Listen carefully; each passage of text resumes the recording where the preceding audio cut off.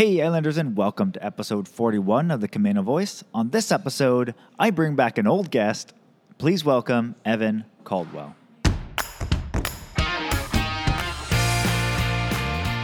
Hi, I'm Brandon Erickson, and you're listening to the Camino Voice podcast, where I interview folks around Camino Island and beyond. If you want to stay up to date on events, businesses, and even hear a little history of this area, subscribe to this podcast and share with your friends. Thanks for listening. Hey Islanders, and welcome to another episode of the Camino Voice, where we release a new episode every Tuesday. On this episode, we're actually going to do a little bit of a deviation from our normal format here. We're actually going to go over COVID-19 and kind of focus in on how it's affecting the Stanwood Camino area. Evan Caldwell, you'll remember from a previous episode, is a reporter for the Stanwood Camino News.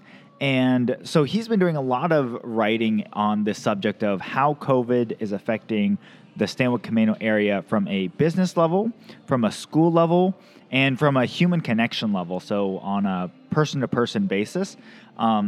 But we also wanted to infuse a little bit of hope and a little bit of positive news to this as well. So we do end it with talking about some of the positive things we've seen come out of this and what are some of the aspects that we've seen in that have been really positive. So without further ado, here's my conversation with Evan Caldwell. Hey Islanders, it's Brandon with the Camino Voice. And today I have a returning guest, and we're going to talk about some stuff, the current events of what's going on. Welcome back to the podcast, Evan Caldwell. Yeah, thanks for having me. Yeah. So I wanted to bring you back onto the podcast specifically to talk about what's going on around COVID and really kind of zero in on how it's affecting the Stanwood Camino area, because you've been doing a lot of research and stuff on that. So I just kind of wanted to kick it off with what was kind of your first article and what was your first focus of when you started kind of working on this? Well, when the cases first started climbing, it hit the Stanwood Camino area in kind of two areas. One, Josephine's was one of the first ones in the state to kind of have a little outbreak. A few people, and we had a press conference down in Everett. It was still really new. A lot of people were still trying to figure out what's going on. Yeah. And at the same time, the schools, Stanwood ended up being one of the first schools to close. And it was largely because we had cases at Josephine's. We had students, we had teachers that had connections down there. And they just wanted to play it safe. And so we kind of had that affect us a little bit sooner. And as a result, a lot of people in the Stanwood Camino area kind of went through a lot of the motions of this process a little bit sooner than the rest of the state and the rest of the country did. Yeah, well, and I remember when the schools, like when they started talking about the schools and everything like that, and then, they said, well, we're going to close the schools for a little bit. And when they were first talking about that, I was like, oh, they're going to close it for a couple weeks and then they'll get back on schedule. I'm like, man, this is going to really screw up their school schedule. And then when they came out with the announcement and said it's going to be closed until the end of April, I was completely blown away because that was 6 weeks away at the time. Yeah. And, in the word since then that it's being closed the rest of the school year, it's still, I would qualify it as kind of a shock to the system. A lot of parents, a lot of people, a lot of teachers, everyone's still trying to grapple with what exactly that means and how to kind of adjust to it. Yeah. Yeah. And, I've talked to a few different of the teachers and stuff, and they already have one of the hardest jobs. And they just got through this whirlwind of flip-flopping back and forth, and then suddenly it was like, okay, do what you've been doing, but suddenly make it online, go. Exactly. So, everyone in the school system from top to bottom has a really tough task right now. They've been a part of a education system that's worked fairly well for the last 100 years. And in the span of a couple of days, they're being asked to completely reinvent it. So it's understandable that it's not like a flip of a light switch to now the kids are learning online. It's going to be a process to kind of figure out kind of what works, not only like what works with what teachers can kind of design as lesson plans, but how to convey those to students. And then like you don't want to, I mean, a lot of these students are going to get help with their parents, and you don't want to overwhelm the family structure. So a lot of different moving parts to what they've got to kind of figure out. Yeah. And how have you seen that been rolled out with, like, for instance, like the Stanwood school system? Yeah. So they started first with what they would call, I think they called them enrichment materials, which is not new lessons, and it's not anything that's graded. It's kind of a review thing, kind of to, you know, kids can do to keep sharp, stay busy. But on April 27th, the school district is going to be rolling out new material with new lessons, and it's going to be different. I don't think that parents should expect to have their kids sit in front of a computer for 6 hours a day and there's a teacher on the other end of the screen teaching a lesson. It's going to be something different, and what that is still has not quite been figured out yet. But you know, it's going to be 30 minutes of a, you know, math lesson that they're going to design in some online platform. There's a couple of different ones out there that the school uses. Clever is one. Seesaw will be another. And as you go up in the grade level, they'll probably have more minutes and some more assignments, just to try and get some sort of teaching done, because, you know, the parents want it. I think the kids want it. I know my kids do. They're at the point where they're even ready for school. The teachers, I mean, that's why they got into this business. They care about the kids and they want to teach them. And so they do. They just kind of have to figure out still kind of what's the best way to get from point A to point B. Right. And just to confirm, when they did the latest announcement, and to place this for everyone that's listening, because if this ever gets listened to later on, the date it changes hour by hour. You're right. You got to tell. Yeah, we're on April 8th of 2020. So if any of this sounds weird, that's, if you go back in the history books, you'll be able to see that. But has Washington canceled school for the rest of the year, like including starting the fall? No, not into the fall, but okay. The state school superintendent did hint that theoretically could be a possibility, depending on, you know, how the numbers and the caseloads look right now. But what did come out today, April 8th, the State Board of Education ruled that they could waive some of the required credits for seniors. So that kind of paves the way for the seniors to pretty much be able to graduate if they needed to. And Stanwood has 330 seniors, and the vast majority of them were already on track, and so they're probably going to be just fine. But the few that still needed a little bit more work, the school district is still going to work with them, still get them ready. But, you know, worst case scenario, the state is providing waivers to them to make sure that they can still figure out a way to get them a diploma. Okay, very cool. So then, with all your research with the school and stuff, have you been able to, I mean, I guess with quarantine and everything, it's harder, but have you been able to have contact with some of the senior students that have been around? No, but when I mean, I've had limited contact with them, but I follow a lot of them. I follow, so the social media scene, to a degree. Yeah. And when school was canceled and officially ended the spring sports season, put graduation into question, prom is kind of out the door. I could sense that they were very unhappy. Yeah. Well, and it's, I mean, I just, the kids that have, you know, as a high schooler, right? You've been living your whole life kind of building to this moment, you know, yep. Graduating high school, getting all the perks of being a senior, kind of coasting through that last bit of school, and then like senior prom, and really having your moment. And to have that completely taken away, you know, to someone that's in that point, like that's their world. It's like, that's what they were working towards. Yeah. And I really do feel for them too, because it's, you know, it's a lot of fun memories. But if you can flip it around and look at the positive, because, you know, 20 something years from now, when you're in my shoes, you're going to look back at this time and it's going to be very unique that nobody else gets to go through. So yeah.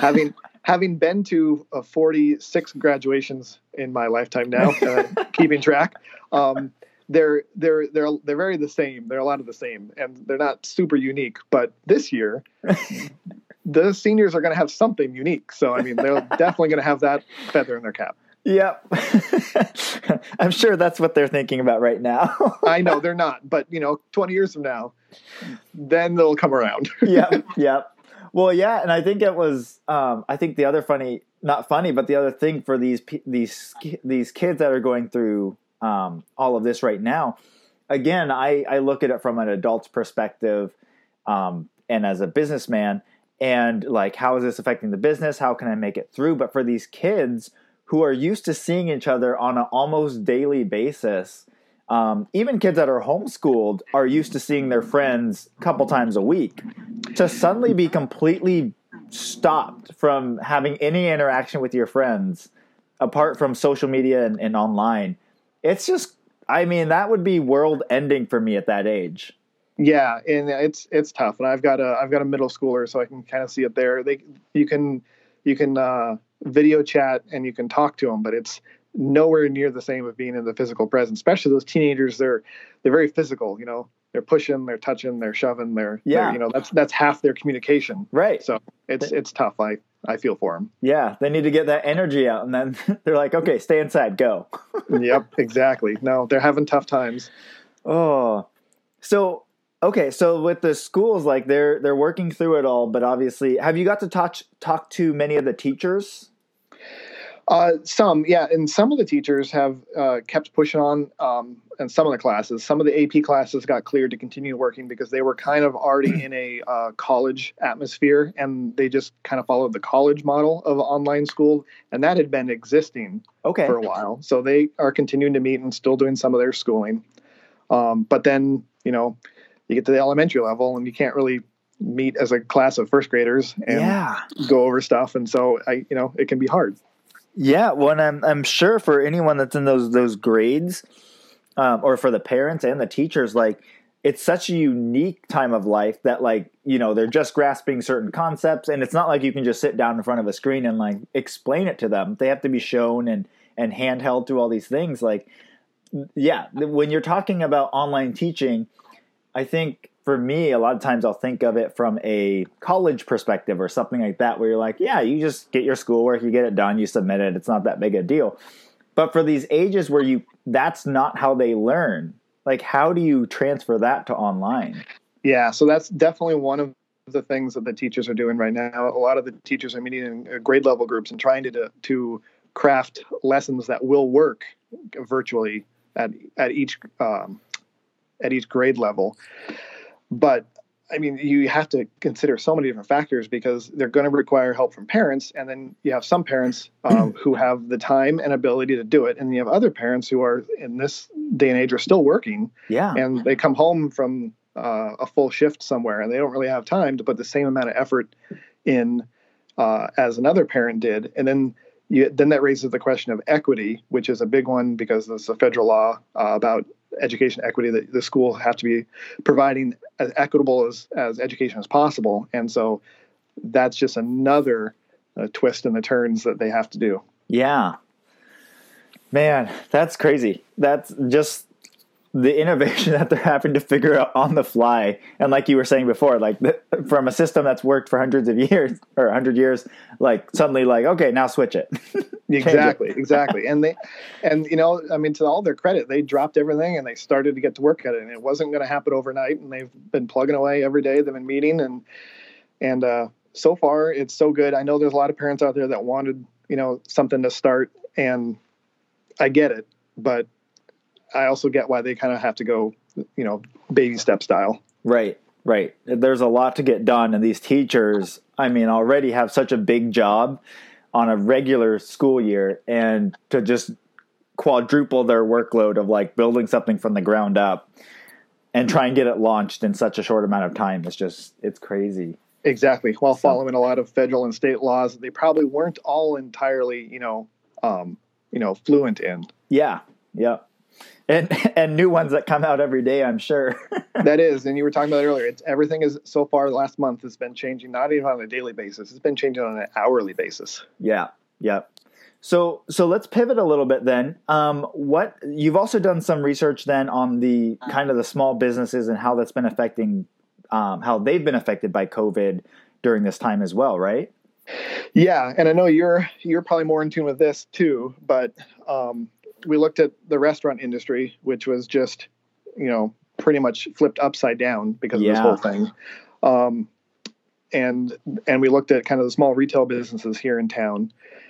And then we looked at some of the resources that the government and the state have just been thrown out there, and kind of the how to navigate all of this new stuff that's being thrown at every business owner. And while the business owner has all these things at their disposal, it's not really what they're used to. Usually, a small business owner is used to running their business, and it takes a lot of their time and energy, and then they're really passionate about it, and they're not quite ready to just stop what they're doing and sit down and flip through how many pages of SBA loan material that you've got to kind of read and digest. And it's time sensitive. Yeah. So that's definitely one aspect of it. And then the restaurant aspect of it is that everything changed so fast that if you wanted to kind of keep the doors open, you had to change really fast. And it was complicated and hard because you had to meet all these new rules and requirements. In the meantime, you're juggling payroll with everyone that was, and the change in customer behavior. So you really had to be nimble if you wanted to keep the doors open. And in most cases, you probably had to shed some staff or staff hours in order to keep operating. Right. And some were able, some were not. Some just kind of hit the pause button, and they're just kind of going to stop for a second and regroup. And you can't blame them. Yeah, yeah, and I think that's been the hardest thing with everything that started. I mean, with everything with the Governor Inslee mentioning, coming out with the essential and non-essential businesses, I understand why they have to do what they have to do to try and contain this. But just from from the business person's perspective, it's this, like, they still have bills to pay. They still have these things they have to do. And to not be allowed to work, they have to figure out what they're doing and how they can continue to move forward when they can't open their doors. Exactly. And then you can take it a step further and say, those business people also have mortgages to pay for the home that they live in. Yeah. And they got to figure out a way to get money. And the state even opened some doors for business owners to apply for some of these unemployment benefits. But even that, they said, sure. And then the state goes, wait, we're not, our computer system's not even coded for that yet. And so they've got to completely kind of redevelop their system in order to allow somebody to do it. And in the meantime, if you wanted to do it without the computer system, which means doing it online, you'd have to call. And calling the unemployment department right now is just impossible. Right. I mean, so they're overwhelmed with that, and just it's an hours long wait if you're lucky. Yeah. Yeah, no, and then with the restaurants that I've been seeing, like, it's just, it's even if you get everything launched and you're able to nimbly switch on to online ordering and delivering and all this stuff, it's a different mindset for your customer base. Your customer base, especially if you're a sit-down restaurant normally, your customer base comes to you because they want to have a night out, or they want to do dinner out and maybe get a drink and have this away from home place. Yeah. And so your customer mentality, you've got to change all of that, which is never easy. And so you can turn it on the next day and then be crickets because people aren't used to that. Your main customers aren't used to doing that.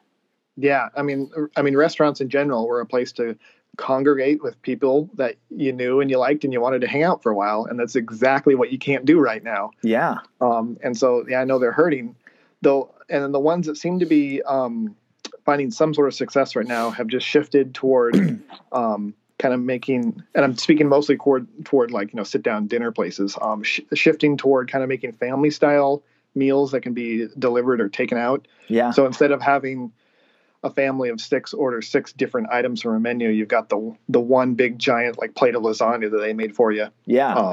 And sides or whatever. And that's easier to keep warm in the oven and serve lots of people. And I get that, but it still doesn't come close to replacing what it was before this. Right. Yeah. And I mean, with everything going on, they've tried to push out all of these things so quickly, like whether it's with the SBA, and then today, or maybe it was yesterday, Washington released a thing that they're actually doing as a state to try and help these small businesses as well. And then, there's the economic relief things and all these other things that they're trying to put in there. But again, as a business owner, you already have a lot that you're working with and trying to juggle, like, even like simple things like scheduling, inventory.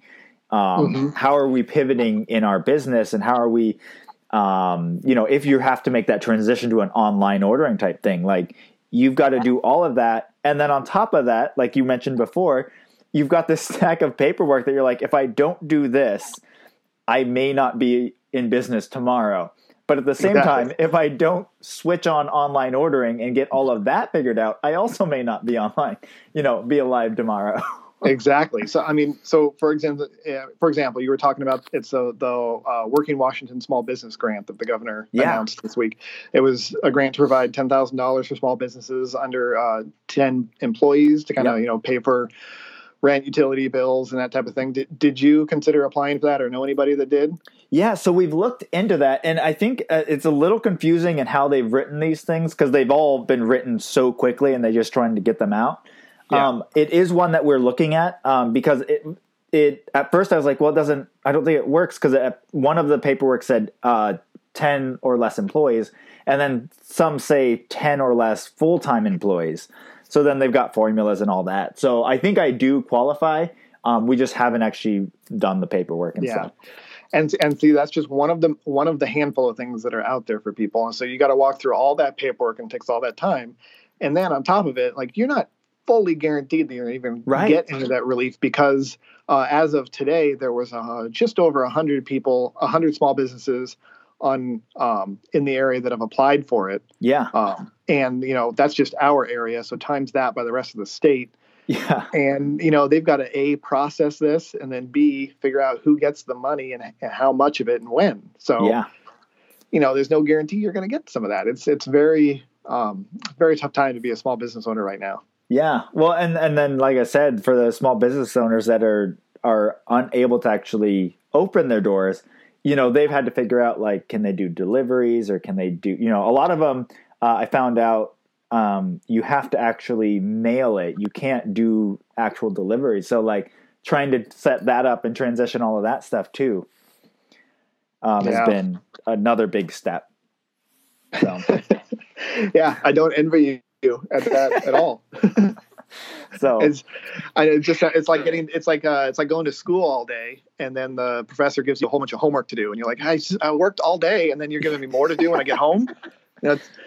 Yep. Yeah. Your brain power is already done. And then, of course, you've got, for all of us now, like, that have kids, you come home from a big day of work, you've got kids, you want to connect with them and have a little bit of time with them so that they get to interact with their mom or dad. And then you're like, okay, now I need to get back into this and do this thing. And so then you're jumping back on the computer after they go to bed. And it's crazy right now. Oh, so then, okay, moving then past the business side, you've kind of looked into more of the human side of it as well. What have you kind of been discovering through there? Well, we've kind of looked at kind of how this is affecting the people in the area, and some of the responses that are out there. I know like the kind of the large nonprofits in the area that rely on a lot of events for fundraising don't have that, so then they don't have the money out there to then help people. And this is a time where there's a lot of people that need help, and so we were trying to kind of track down just how much that's affecting people. And we've got, like, the Camano Center and the Stanwood Senior Center and the Stanwood Area Foundation, like all those community organizations in town that are just seeing this huge rise in need, have at the same time have this huge drop in resources and money. Yeah. And so they're out there asking for donations, and I know that people have been responding fairly well. So that was really cool to see. Nice. And you saw, jumping back to schools real fast, they were handing out, they hand out food every day to people. And I know that they hand out, I think it's more than about 500 lunches a day to area kids. So keeping people fed is a very good thing. Right. There's more, there's fun sides of this thing too. We did a story about a Camino Island man, Dave Casera, who started an online gallery for artists in the area that did works since this pandemic has started, and they have nowhere to show them. And so he's created an online gallery. Oh, very cool. that was a little innovative. We're checking in with the area pet shelters, CASA and NOAA, and I think CASA was almost out of pets, and NOAA wasn't too far behind. So it's kind of interesting in this day and age that everyone's either adopting or they're fostering the pets. Yeah. So that's kind of fun to see, Yeah. No, that's neat. Seeing, and really, I think that's one of the neat aspects in seeing all of this. And you see it across the country, but more focusing on like the Stanwood Camano area.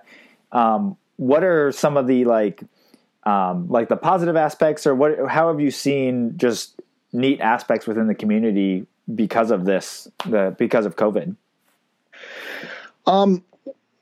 I get a lot of people that have messaged and asked me just how can I help, and that mentality kind of was out there before this pandemic either too. Like, this is a very community minded area, and it's a bummer because I don't really have a way to say, like, you can go do this and this and this, but people are out there and they're trying to find a way to help. And I think it's a good kind of mental health space to be in, where people have pushed past this and they just want to be productive. We saw that, I think, in the group of people that are making masks at home. Yeah. I think they were over 100 quilters. So the Days for Girls Club and then the 2 or 3 different local quilting clubs joined forces, and they have somebody kind of spearheading their projects, and they've made over 1,000 masks for the area. Oh, very cool. And they're continuing to do that. And then there are some places that have started making their own homemade hand sanitizer. 2 places up just northwest, I think, Anacortes and Mount Vernon. Yeah. So, people are stepping up and trying to find ways that they can do it. It's tough because in order to help, you usually are getting out there, Yeah.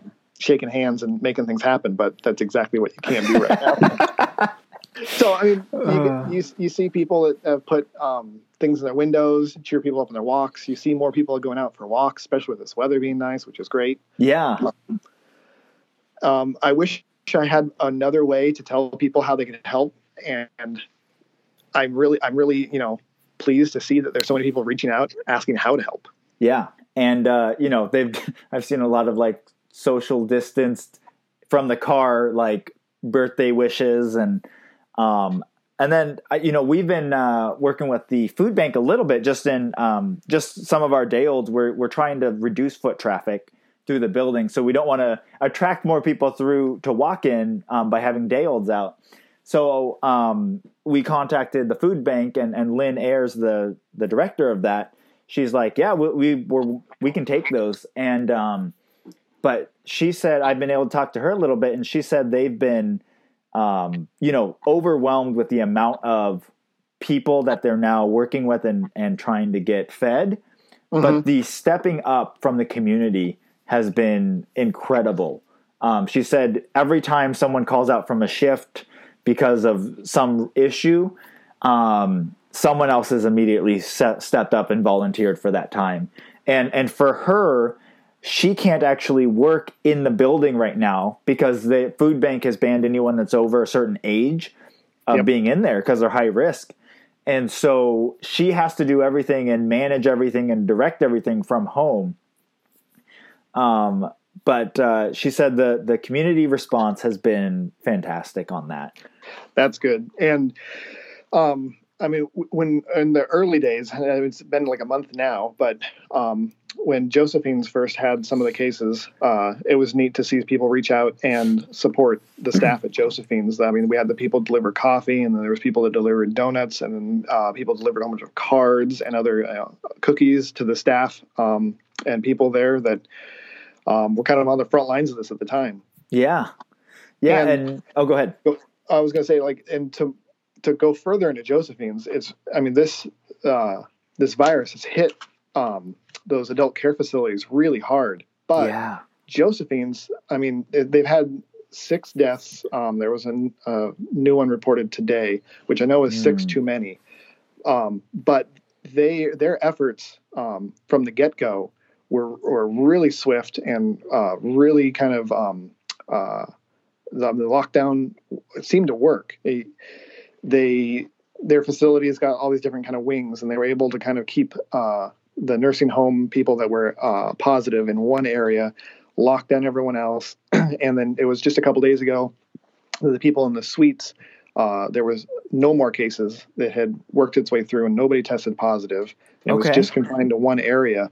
Whereas you see all the other adult care facilities, there was in Bellingham and on Woodby and up in Skagit, and then down in the Seattle, and then down in Everett, where they had 1, 2, 10, 20, and then it was 50, and they're dealing with a dozen or so deaths in a lot quicker span than Josephine. So, right.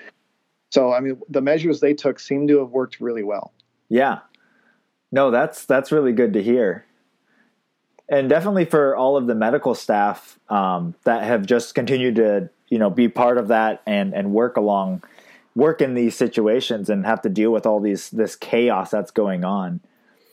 Yeah, I know. And I'll echo the statement, the sentiment that a lot of people do is like, when this is all over, it's those, frontline responders that, are going to deserve a parade or more. Yeah. Yeah. I mean, there's a lot of fear and there's a lot of stress that's going on right now from so many different reasons around it. Because it's not just the COVID, but it's the economic, it's the everything about it. It's the uncertainty. Yeah. I think that's well said. Yeah. And, these people have to go in, most of us are trying to stay away from it and avoid it. And all of these people have to go into a place where they know it is and deal with that stress every day. So very thankful for those people. Yes. Yeah. And I hats off to them. I mean, I've had my hats off to healthcare workers for years because I can't stand the sight of blood. So I lean on them. I'm glad that they can do it. It's something I can't do. Yeah. Yeah.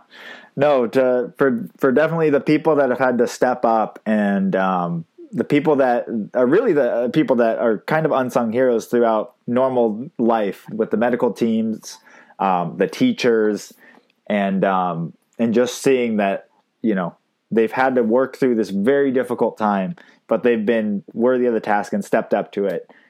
Kudos to all of them for what they're doing. So, yes. Yep. And really I'm very, very thankful for the Stanwood Camano community. I have seen in other communities where there's these posts and stuff of people that are, slamming small businesses and stuff like that for even being open, even ones that are considered essential. And we have not experienced any of that. The customers that have ordered from us and come through, and despite having to pass through quickly and just do takeout, have been very thankful, super supportive during this time. And I just think this community is such a great community to be a part of. Yeah, and I track it on kind of a wider scale across the whole area, and I have not seen too many people out there either complaining or businesses doing anything super, out of the ordinary. Everyone seems to be doing what they should be at the grocery store, doing what they should be at stores, maintaining social distance. I think it goes back to it kind of hit us first here. Yeah. And we kind of are a week or two kind of ahead mentally than a lot of the rest of the state or country. Yeah. Yeah, for sure. So, yeah. Well, thank you so much for joining me today. We're actually recording this at night, probably both at home, because this is the only time we could get time to do this, but really appreciate it. Yeah. I just wanted to give everyone kind of a quick update and more of a hyper-focused update of what's going on in our community with it. But also just, it's really neat to hear all the positive things that have come out of this and, to see how the community's responded in a positive way. Yeah. And I'm sure there'll be a whole bunch more still to come. Yep. Yeah. All right. Well, thank you so much for joining me. Yeah. Thank you for having me. All right. Islanders, I will talk to you on the next one. Well, a big thank you to Evan Caldwell for joining us back on the podcast again. And thank you for listening. If you haven't already, be sure to rate, review, and subscribe to our podcast on your favorite podcast platform. It really helps us be found by other Islanders like yourself. And for more information on this episode, go to CamanoCommons.com/EP41. Again, that's CaminoCommons.com/EP41. Thanks for listening, and see you next time.